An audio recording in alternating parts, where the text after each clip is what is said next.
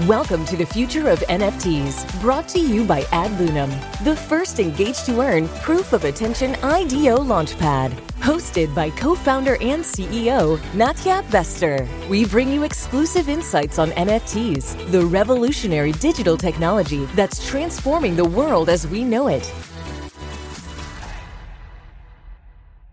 Hey Web3 world, this is Natya Bester from Adlunum, and you are listening to The Future of NFTs, the show that looks beyond the current NFT use cases to what non-fungible token technology is evolving into.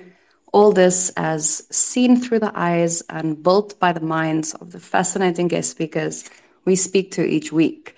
More about Adlunum. We are building the industry's first IDO launchpad with a proof of attention allocation mechanism.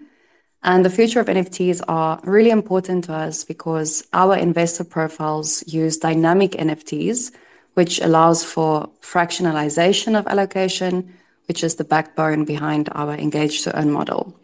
So on that note, welcome to our second episode. We are still in the baby phase here with Future of NFTs. We are hosting the show live every Tuesday, or you can also listen to it via the podcast. And also be sure to listen to Adlunum's other show, Diving into Crypto, every Thursday for all things Web3. All right, so on to today. Very, very special day because we are going deep. I'm going to be talking inclusivity with Mieke Marple, who is an artist and a writer joining us today from Los Angeles. She's the co-founder of NFT Tuesday LA, the creator of the generative NFT collection, the Medusa collection, which reframes the Medusa myth. Really something very interesting that we'll be talking about today. She's a former art gallery owner, the Night Gallery in Los Angeles. She's also a philanthropist who, through her art, has contributed over $1 million to organizations like Planned Parenthood, Critical Resistance, and actually through the Medusa collection, which we'll hear about shortly, she also contributes, I believe, 25% of each sale to the nonprofit Teach Rock. So really, really amazing to have you with us today, Mieke. Mieke is a visionary artist who uses visual mediums to tell a very powerful story.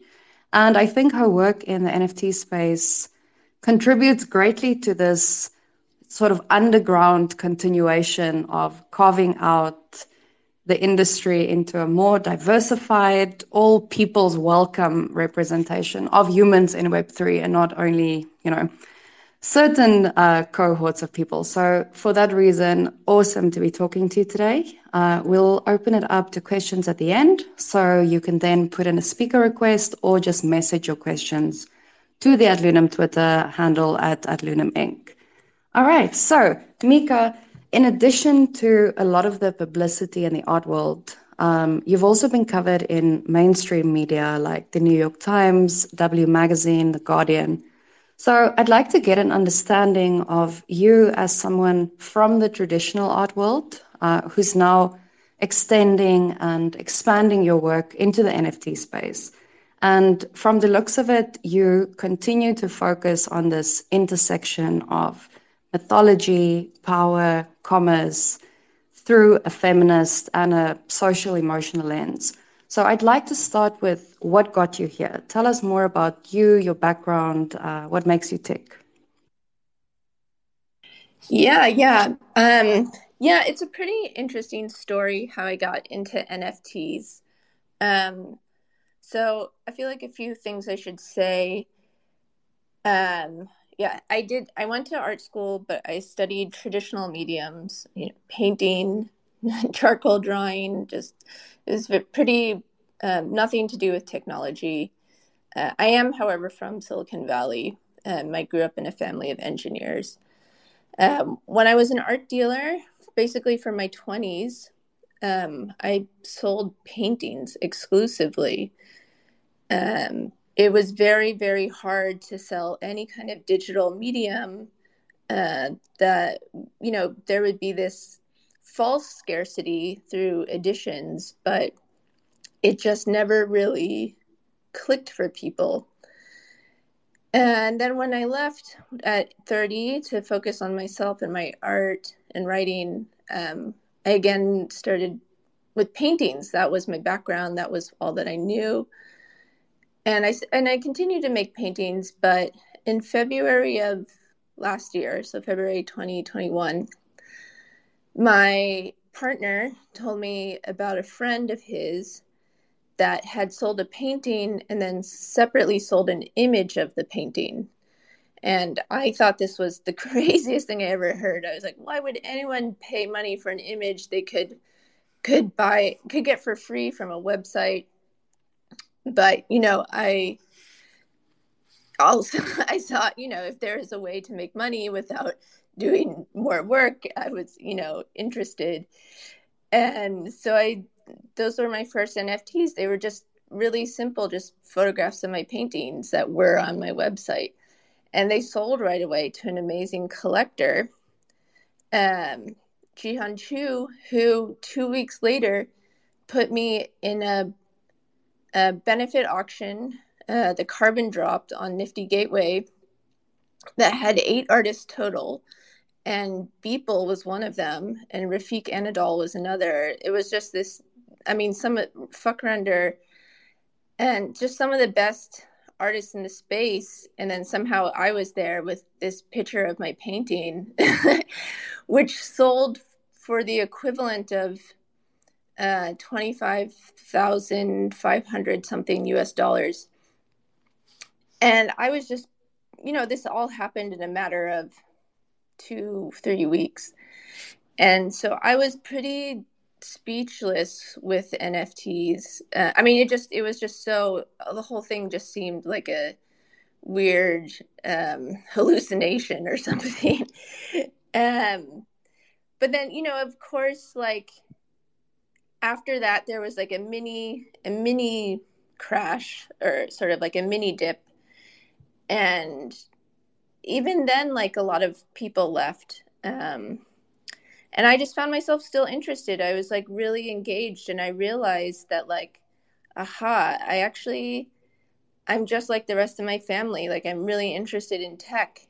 Maybe not as like a coder, but from a cultural perspective, I'm fascinated by tech's impact on culture. And so I kept with NFTs, and I only got deeper and deeper into it. And of course, just selling pictures of my paintings wasn't very interesting to me ultimately. So that's how I got into making a generative collection. And I can get more into that, but that's basically my how I got into here. Yeah, awesome. Thank you for that fascinating story. I love how you encapsulate this idea of, this prevailing idea of an artist having to choose between passion on the one hand and money on the other. And I think this is something that the NFT space definitely is bringing to the fore, is really connecting artists not only to the passion that they have for the work, but also the monetary possibilities that are out there. It always makes me think of the Renaissance period, a couple of 100 years ago, when there were these patrons who supported artists, and therefore we are now left with some of the world's most amazing artworks from that period. So I also like how you highlight this roller coaster ride of being in Web3 and how easy it is for crazy things to happen. The opportunities that are in the space is something that it simply doesn't happen in other industries that are more well established, more sort of on the straight and narrow, so to speak. The roads have been laid over and over again a million times. And here we still are in this really genesis period of everyone co-creating together. And at the same time, of course, things like being on a show with Beeple a couple of weeks after becoming an NFT artist is very possible in the space. And also really resonated with what you said about being interested in tech from a cultural perspective rather than a technical perspective. Because I think there's this prevailing myth around the industry that it's very technical. So you either have to have a high level of technical knowledge or a high level of, let's say, financial knowledge. and that there's not as much space for everyone else. But I think, again, coming back to this idea of we are building out this new world together, it definitely takes all sorts. Speaking of worlds, so I studied and I even guest lectured in mythology at university years ago. So I'm especially mindful of the way in which world mythologies have shaped cultural narratives, often to the detriment of minorities such as women. So I would love to hear more about the Medusa collection and why this choice of topic in this industry at this time. Yeah. Well, that's amazing to hear about your background. Yeah. So the Medusa collection. So I actually started drawing Medusa in 2019 as paintings, and I did it to work through some of my own feelings of monstrousness, actually, because I used to be an art dealer, and I was actually a very successful art dealer, and I felt, um, like it felt like everyone wanted to be associated with me and sort of like a piece of me, and when I left in 2016, to focus on myself, I felt like everybody fall away, and it was really, I took it very personally. I felt like there was something wrong with me, and yeah, and so I felt like drawing a female monster. And then when I started drawing Medusa, I actually learned her whole story, which I didn't know before, which was that she she was a rape victim, that she'd been raped by the god Poseidon and turned into a monster by his wife, the god Athena.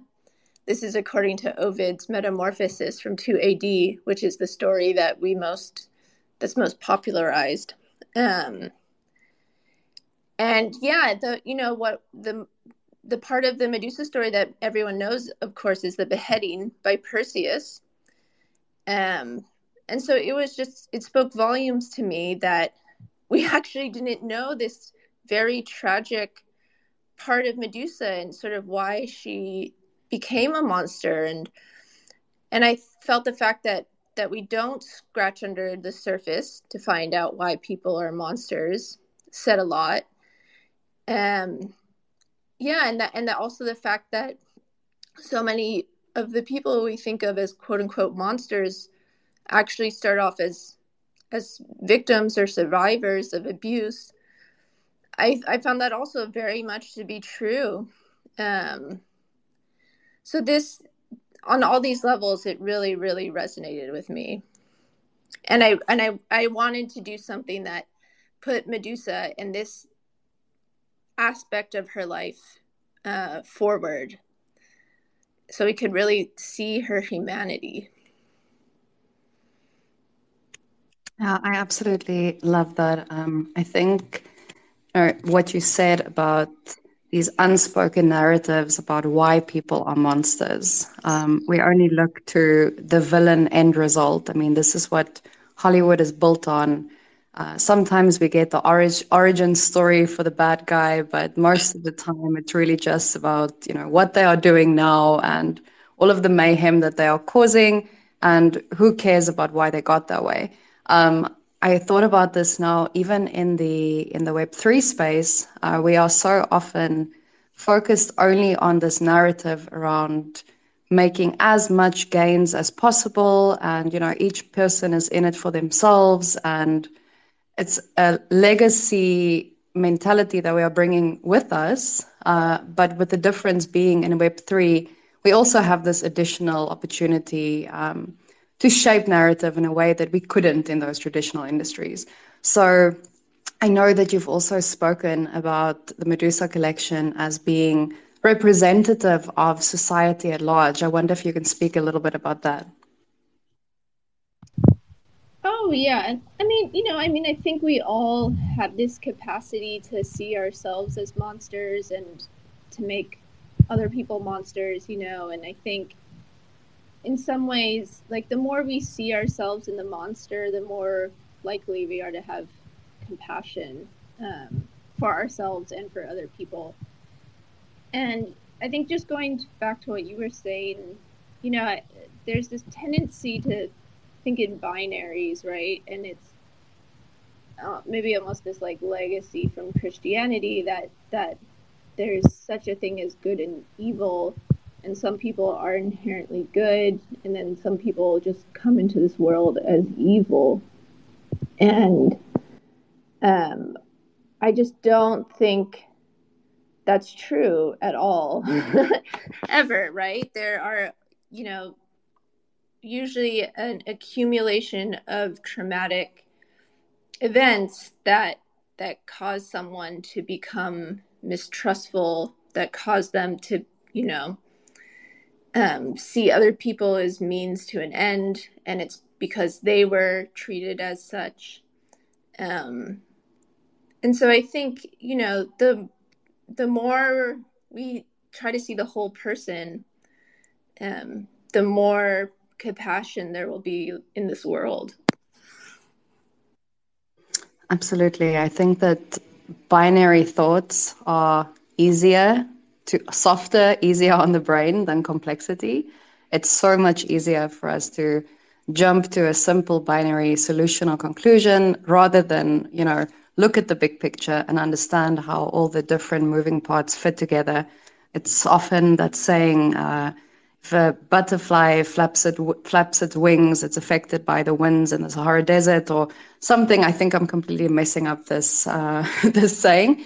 But on that note, I think definitely this is one of the deepest NFT conversations that I have ever had in this space. So I would love to know from your perspective, what is unique about your approach to NFTs?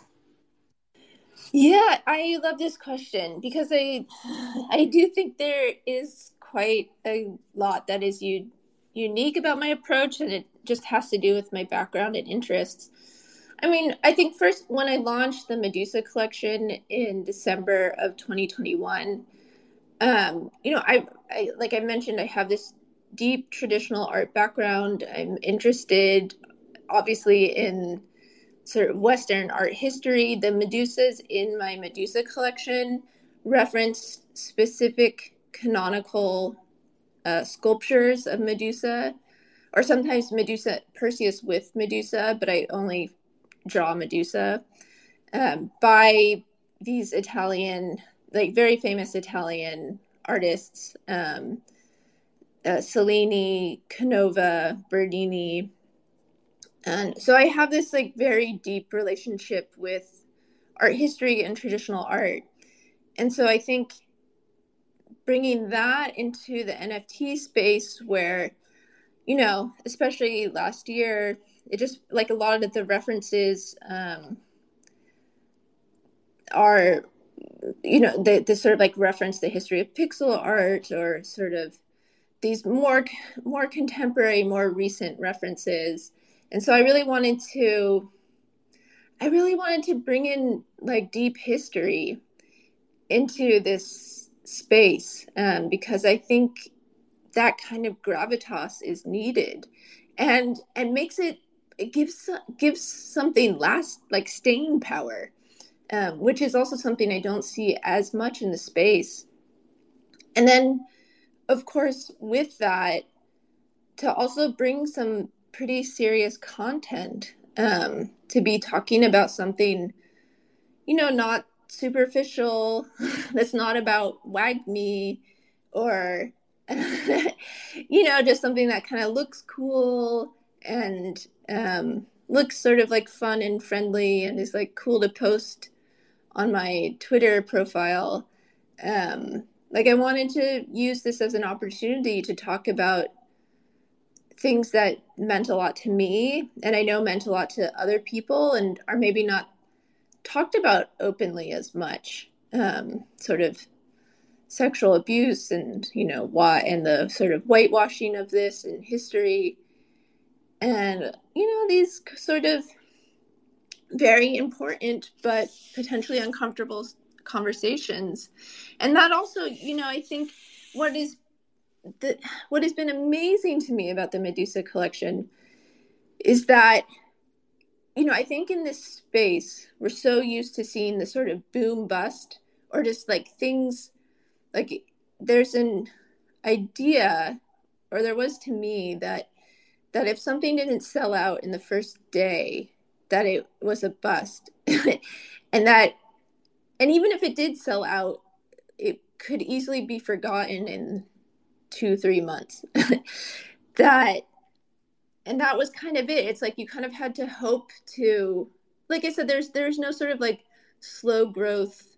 There's no kind of slow burn, but my experience with Medusa collection is like it keeps gaining momentum, like kind of little by little. Like I still am getting opportunities to speak about it. This is 7 months later. I was just on the cover of this computer graphics magazine. I was on the cover of LA Weekly, like just like a month ago. Like in some ways, yeah, it's like it is kind of proving that not everything has to be this like instant sellout. There, if you I think that, sorry, I think that all has to come, that all comes back to the content and the depth of the piece, which has taken time for people to digest. And, you know, sometimes things take time for people to like fully understand and appreciate. And it just takes a little bit longer to catch, but it doesn't mean that it won't. Yeah, that is beautifully said. I was thinking as you were speaking that, you know, the NFT space in general is this bringing together of, you know, some of the history of art into the future of art. So it's this blending of the history and the future of art. But I love how you very specifically then also focus on the history of art as a whole, and then use this in this archetypal manner to continue the conversation. And as you say, allow people, even in this very fast moving space where your NFT has literally its 15 minutes of fame, you are creating something that allows people to take in as much as they can at any specific time and then revisit at a later time when there's a deeper and more nuanced understanding. So definitely from that perspective, it is a very unique approach in the NFT space. But at the same time, I'm hoping that we'll see more of this kind of mentality going forward. Speaking of NFTs and where we are going, what do you foresee for the future of this technology? Like, what's going to look different tomorrow, or maybe what should look different tomorrow than today? Yeah. I guess one thing I kind of just want to say in response to what you were talking about, there is this idea that time moves 10 times faster or maybe more in the NFT space than quote unquote the regular world. And I would, and I think in some ways that's true, but I would also encourage people to resist that. I think it's important to be adaptable because things do change quickly, but not too adaptable. Like you don't want to be chasing trends. And I think it's just important for people to, feel okay taking their time making something. And not this idea that, yeah, I don't know, like time doesn't actually move faster. There's one time we're all in it, and the space is more volatile. I think that's what makes it feel like time moves faster. Since I've been in the space, February of 2021, there's been already like one dip, one winter, two peaks. That's wild. But time doesn't actually move faster. It's just more volatile. And I think if you're chasing the crests of that volatility, you're going to make something pretty superficial, and you're going to make something that isn't as strong and lasting as it can be. So yeah, I would just encourage people not to believe that time does move faster and that they have to rush or chase anything. But you're asking sort of about where things are going. Yeah, it's interesting. So I can answer that on two levels, like maybe where things are going short term and where I think things are going long term. In the short term, as many of you know, we're in this quote unquote crypto winter, which it's a bear market. And yeah, things are not selling for as much or as often as they were before. And this happened before, of course, in 2018 and 19. I know I wasn't in the space, but I know a few people that were, and they said sales basically came to a complete stop then. I don't think that's going to happen. I'm pretty sure that's not going to happen this time. But there will be a slowing down. There are people that were in the space for purely financial reasons will leave. And I think what is nice is that who is still here will be the people that have a long-term interest in NFTs and who have genuine connections with, like, this is their community. This is where their friends are and they're not going anywhere. And I think everyone says this is a builder's market. This is the time when people build. And I think that's true. I think, there will be more experimentation here that will lead to very interesting innovations. Because experimentation requires time and it kind of requires not having pressure to make money. I think for it to be genuine. So I think that is what's happening. Or that is what will happen.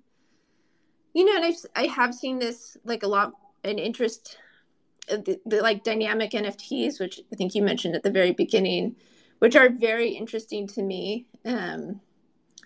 That's kind of, I think, going to just continue to grow. I think between generative art and dynamic NFTs, these are very interesting to me because these are properties of NFTs that only NFTs have. I mean, of course, you theoretically could make generative or dynamic art that wasn't an NFT, but I think these qualities just work so well with the medium, when they can be coded into the NFT. And so I think NFTs are really discovering what they are and what they can do and what they can do that only they can do, or what they can do best, and how they can sort of lean even more into what they are. I think for a lot of, it's like, it's such a new medium. I think it's still sort of looking to old ways of doing things. When the car came out, people still sort of thought of it as like a horseless carriage. They're still referencing the thing that came before it. And it took a while before that went away. So I think the same thing is happening with NFTs. I love how you mention this idea that a builder's market requires experimentation, requires time and spaciousness, to really experiment with what's possible. And also this idea that similar to people finding themselves, which takes time, it takes time for us to grow into our own identities and also to shift and change identities. NFTs are in exactly the same position. I mean, it's this, it's like this teenage pop star that just came on the scene. And I mean, we know how that goes. We've seen these trajectories from people who have become famous, and we know that the stories don't end up being very pretty for a time. But that's really the time that we need as people, as a community, as an industry, to really just figure ourselves out. And yeah, coming back to this idea that the volatility is what makes it feel like we are hurtling through space at like rocket speed. But then in those times, that's only really a focus on the growth in terms of numbers. So how big the community is getting and how many, investments we are making and how much is being, how much token movement there is. And it's all very, very price related. But if we are going to build out a sustainable industry that's about so much more than just these temporary, momentary roller coaster rides, then for sure we need the space. So I love, the linking of this idea of it's going too fast and therefore it needs to slow down so it can come to an even speed again.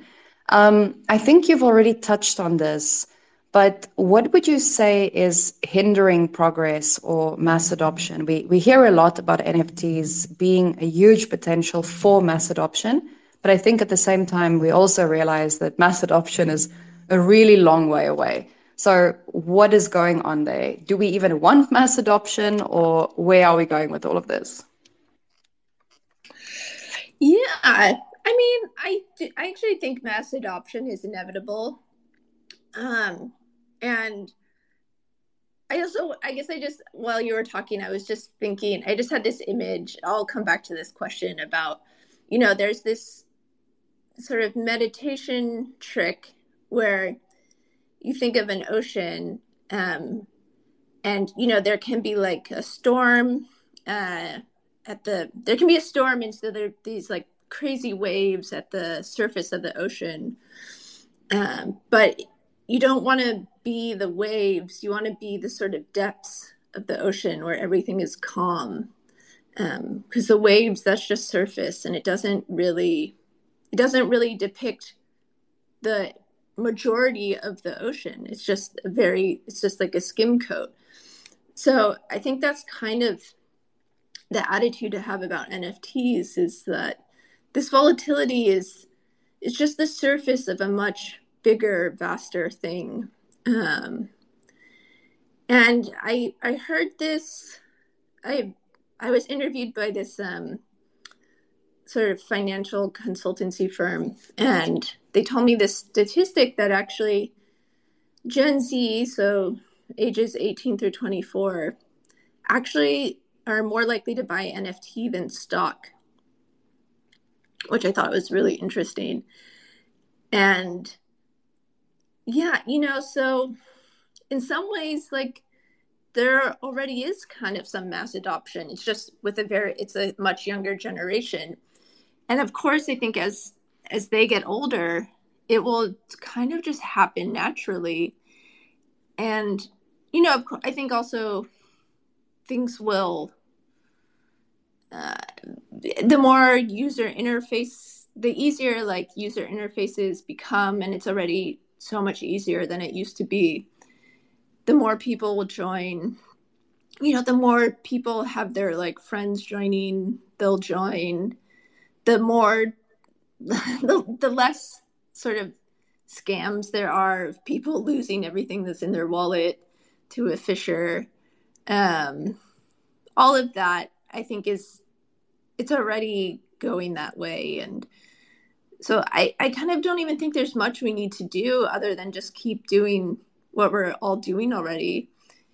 And it will happen, when it's meant to. It's already happening.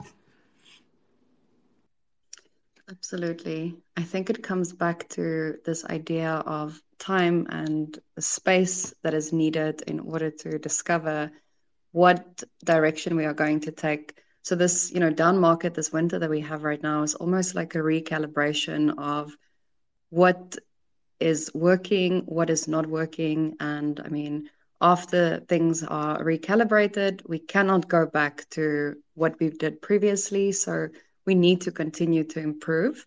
And I think as more and more people come into the space, it's inevitable that both good and bad practices. So we are very well aware of the bad practices that people are bringing into the space, but also I think to be very mindful of all of the good practices that people are taking from the traditional spaces that they are coming from and also introducing that here. So on that note, I want to ask you the next question. So you have spoken about your background in the traditional art world. So with this foot in both worlds, one in that world, one in NFT space, and also as you know, by virtue of being involved with NFT art at this time, you are also then one of the early architects of what art and NFTs are going to look like. So I wonder, in your opinion, what NFTs and the traditional art world can learn from each other. And we can consider examples like Noah Davis, the head of digital for Christie's, who has changed industries to become the brand leader for CryptoPunks, or the Ryder Ripps lawsuit, which accuses Yuga Labs, the creators of Bored Apes and CryptoPunks, of having an underlying racist agenda. So, what are your thoughts on the learnings between these two worlds and what they can take from each other? Yeah, there's so much. So interesting too, because I just bought an NFT by Marina Abramovich, who just launched her first NFT project yesterday. Um, and I was really thinking about, sort of what she had done well and what she could have done better. And I won't get into it, but I did. In the end, I actually just realized, like, it's just great that she's just doing this, period. Because she really is connecting with a generation that I think the art world just doesn't really speak to. And, I think that's one of the biggest missed opportunities in the traditional art world that it could learn from the NFT world is, how to connect with this like Gen Z generation who for them, sort of digital mediums and sort of digital avatars are seamless part of their life.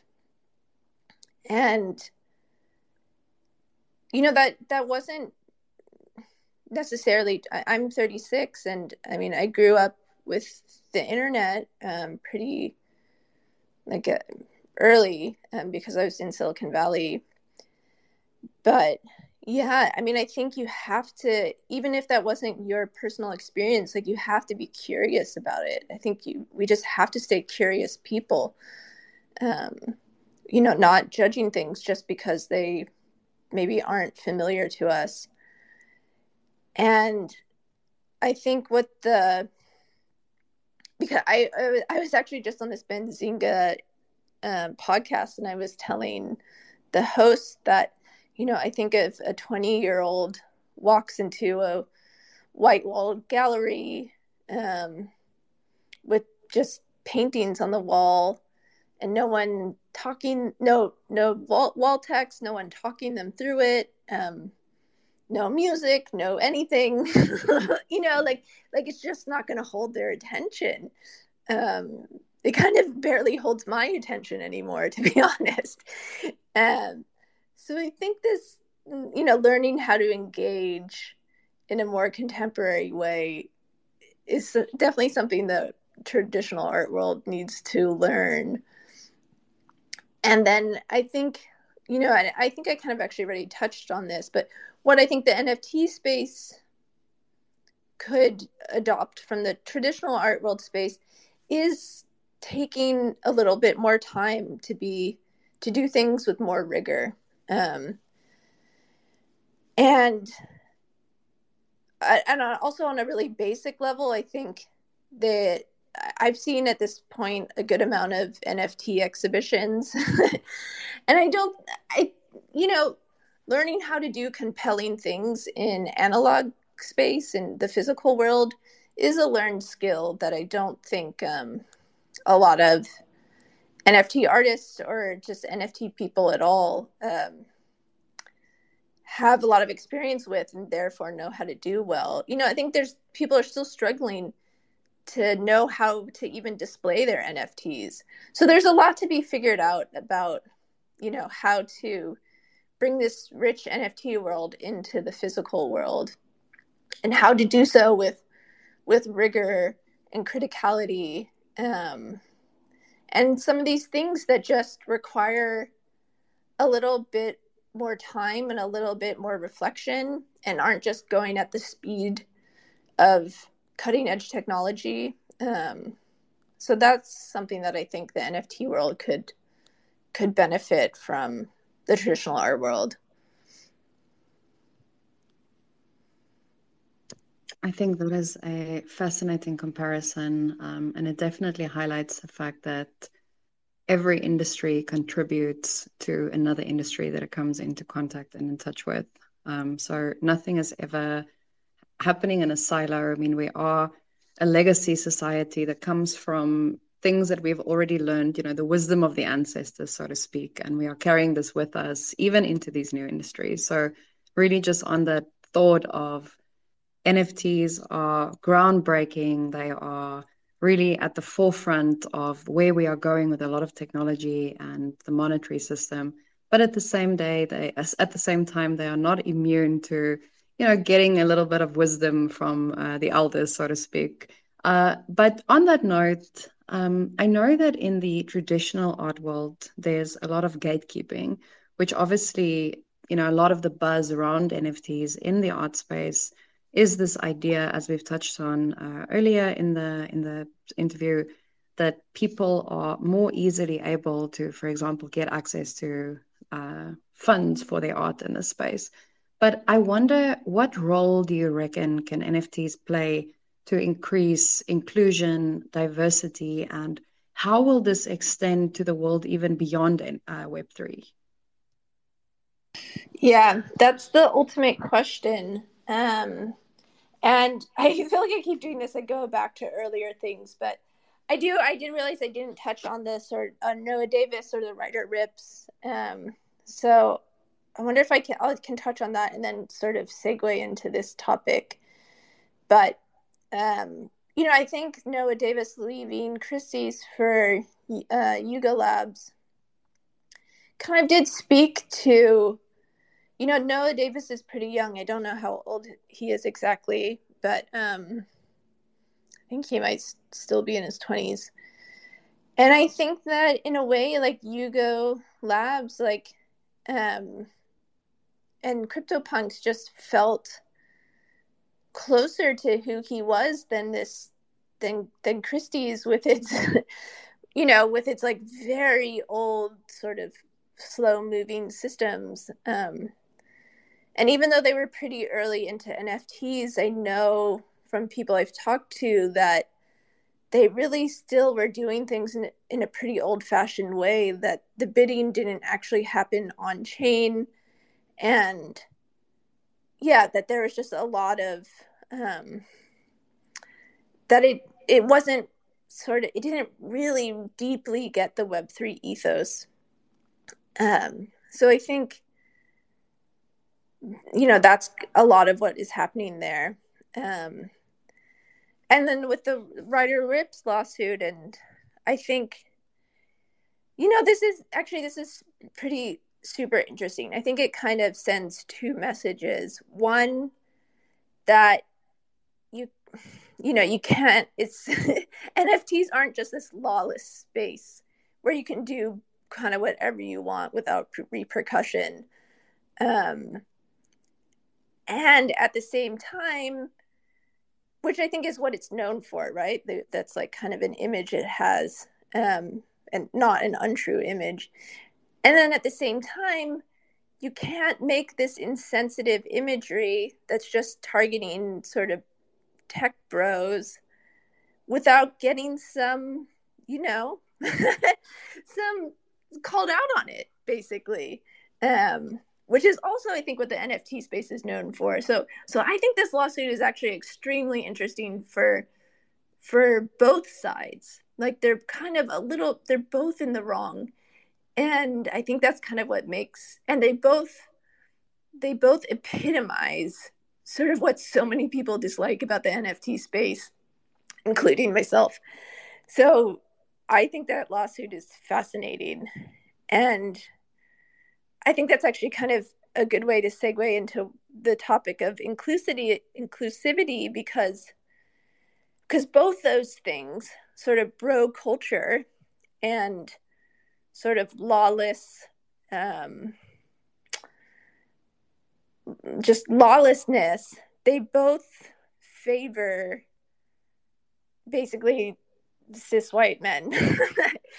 And they both make it very hard for marginalized groups to succeed.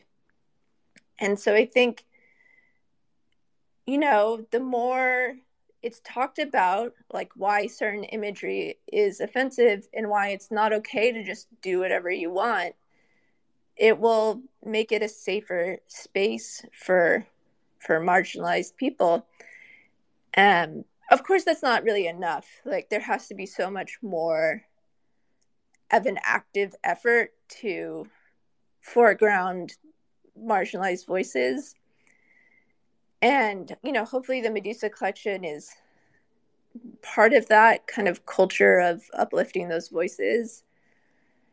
But yeah, there's just like, I think you mentioned gatekeeping. I think this is very interesting because there's an idea that there is no gatekeeping in the NFT space and that this is a positive thing somehow.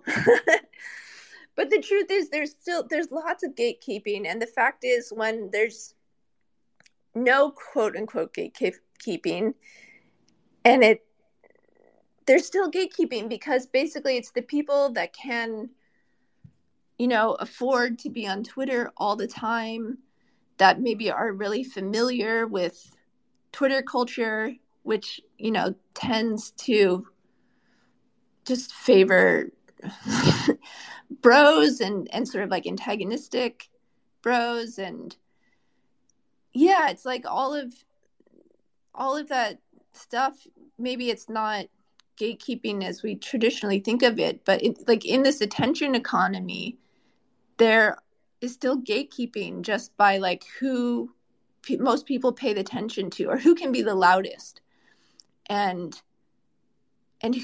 which of the loudest people are people more likely to pay attention to. And there's all these just sort of like inherent biases that make that true. I think what you highlighted about both the necessity of gatekeeping as well as gatekeeping, again, being this sort of heritage that we come with into the space is really important, especially this idea of bro culture that continues, and then also this microcosm on Twitter, where if you only look at Twitter, it can give you a very, very different idea of how things are going and who is participating. That's not necessarily the reality of what is unfolding with all of these marginalized voices. It also made me think when you were mentioning Christie's and kind of doing the auction off-chain, similar to having, this idea of greenwashing, where companies jump on the green, organic, environmentally friendly bandwagon when it suits them, or even Pride Month that is being misappropriated by brands only for the month of June. I think in this space we have NFT washing or Web3 washing of companies jumping on this bandwagon without, as you say, encapsulating the ethos that, this is all trying to build. And it's funny because, I personally came into the Web3 space, and it's also the reason I stay, because I have found it the only industry that I've ever been involved with. And keeping in mind, I came from pharma before I came into this industry. So it's like really chalk and cheese, where average people can have a collective influence and literally have a sizable influence on how things change shape. But of course, I think we see this with everything that we as a society are involved with.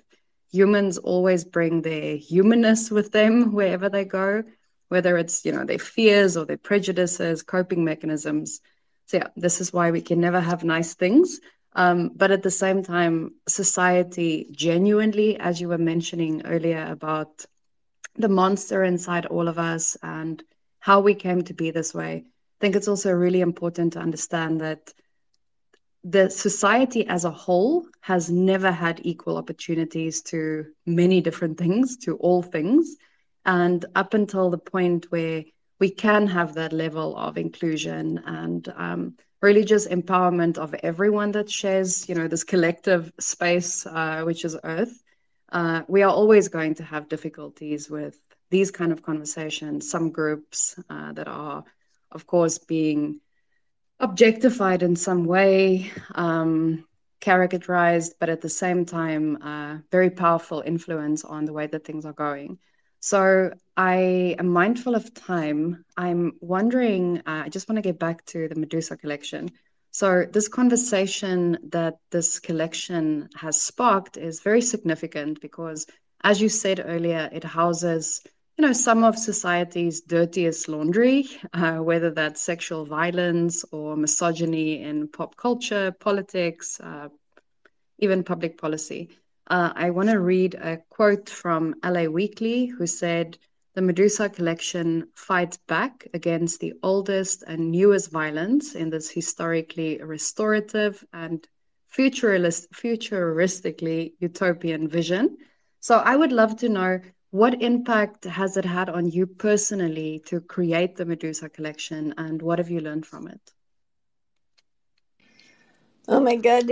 I'll try to be quick too, because I know we have limited time, but although I'm happy to stay as long as everyone wants. Yeah, I mean, the collection really changed my life. I mean, first, making generative art was a completely new experience for me, having really only made paintings before.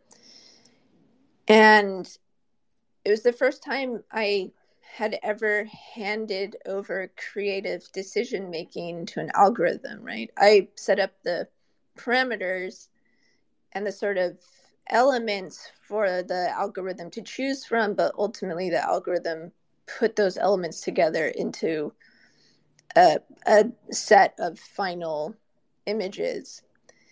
And that was a huge act for me, just personally, that letting go of control. And I think what astounded me was that the result felt more me than anything I'd made before.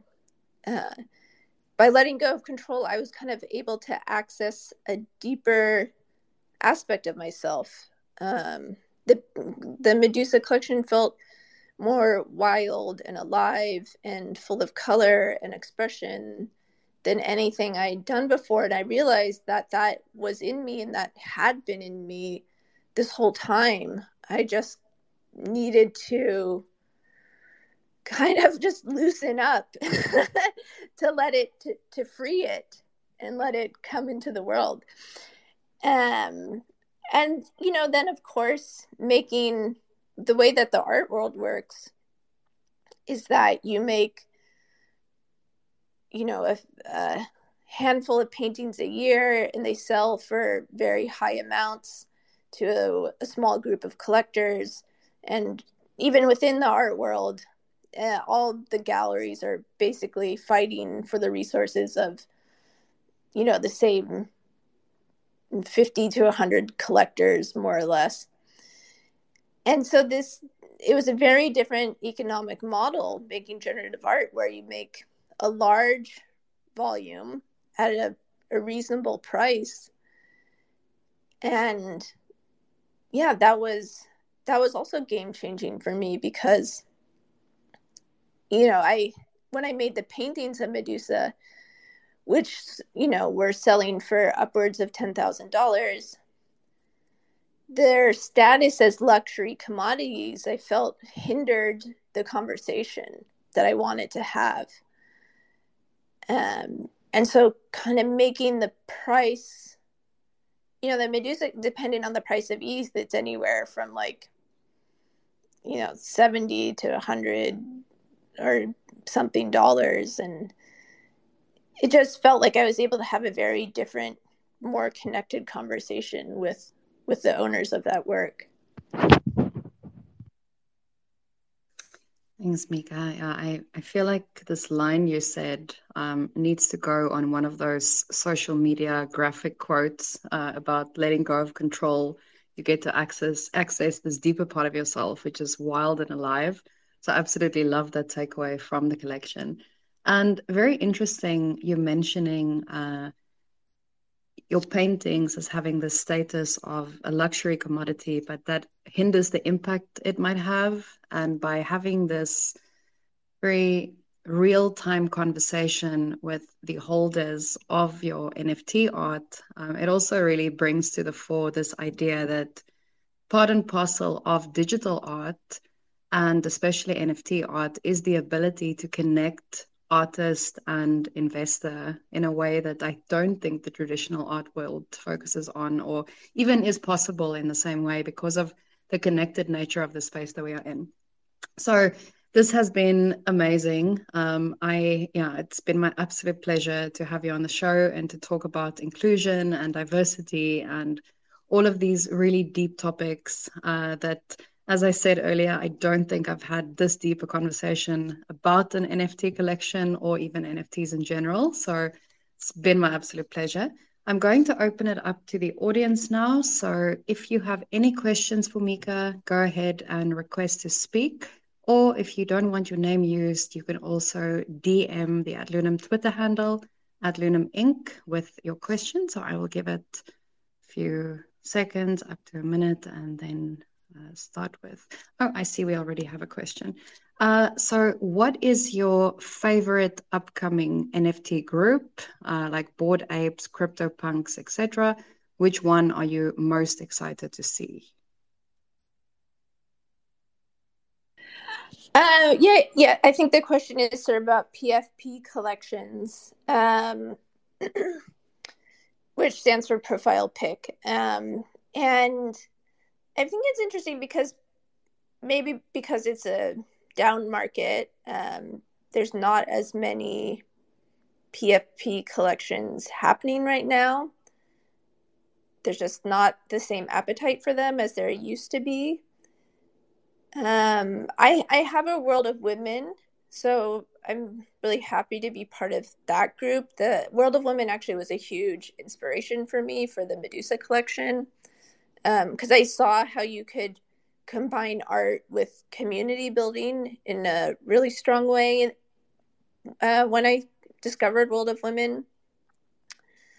But in terms of projects, and I don't have a CryptoPunk, but I wish I did. But I am interested to see what Noah Davis does with them as the brand leader. I think it'll be really interesting to see what his experience at Christie's, how it lends itself to that.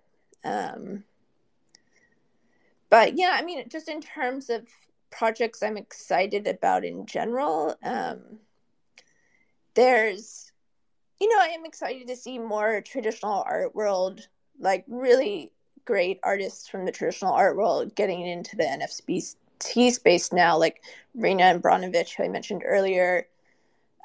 There's a drop by this artist, Waleed Rod, through the platform Art World that's dropping tomorrow that I'm excited about. So I don't know, it's cool to see all these people getting into the space, even though the market has slowed down.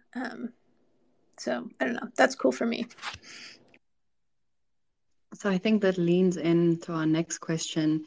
What is your message as an artist to aspiring artists in NFT? I'm not sure if it's just NFTs or art in general. What is your wise words of wisdom? Oh yeah, that's a great question. I mean, I think my message for just all people in general is to be curious and to not be afraid to experiment. I think these are the keys to having like a rich, joyful life. And so, those are the qualities that got me into NFTs and keep me here. But yeah, that's what's cool for me to see some of these artists, these traditional art world artists that are older, in their 50s or older, trying NFTs for the first time. And to be honest, like, I don't think they're doing it perfectly, but my first NFTs weren't perfect either. Like, I don't make NFTs of my that are just pictures of my paintings anymore, but I'm not embarrassed that they're there. That was part of my journey. I stand by it. Lovely advice. And yeah, absolutely love the takeaway that being curious and being unafraid to experiment is what leads to a rich, joyful life.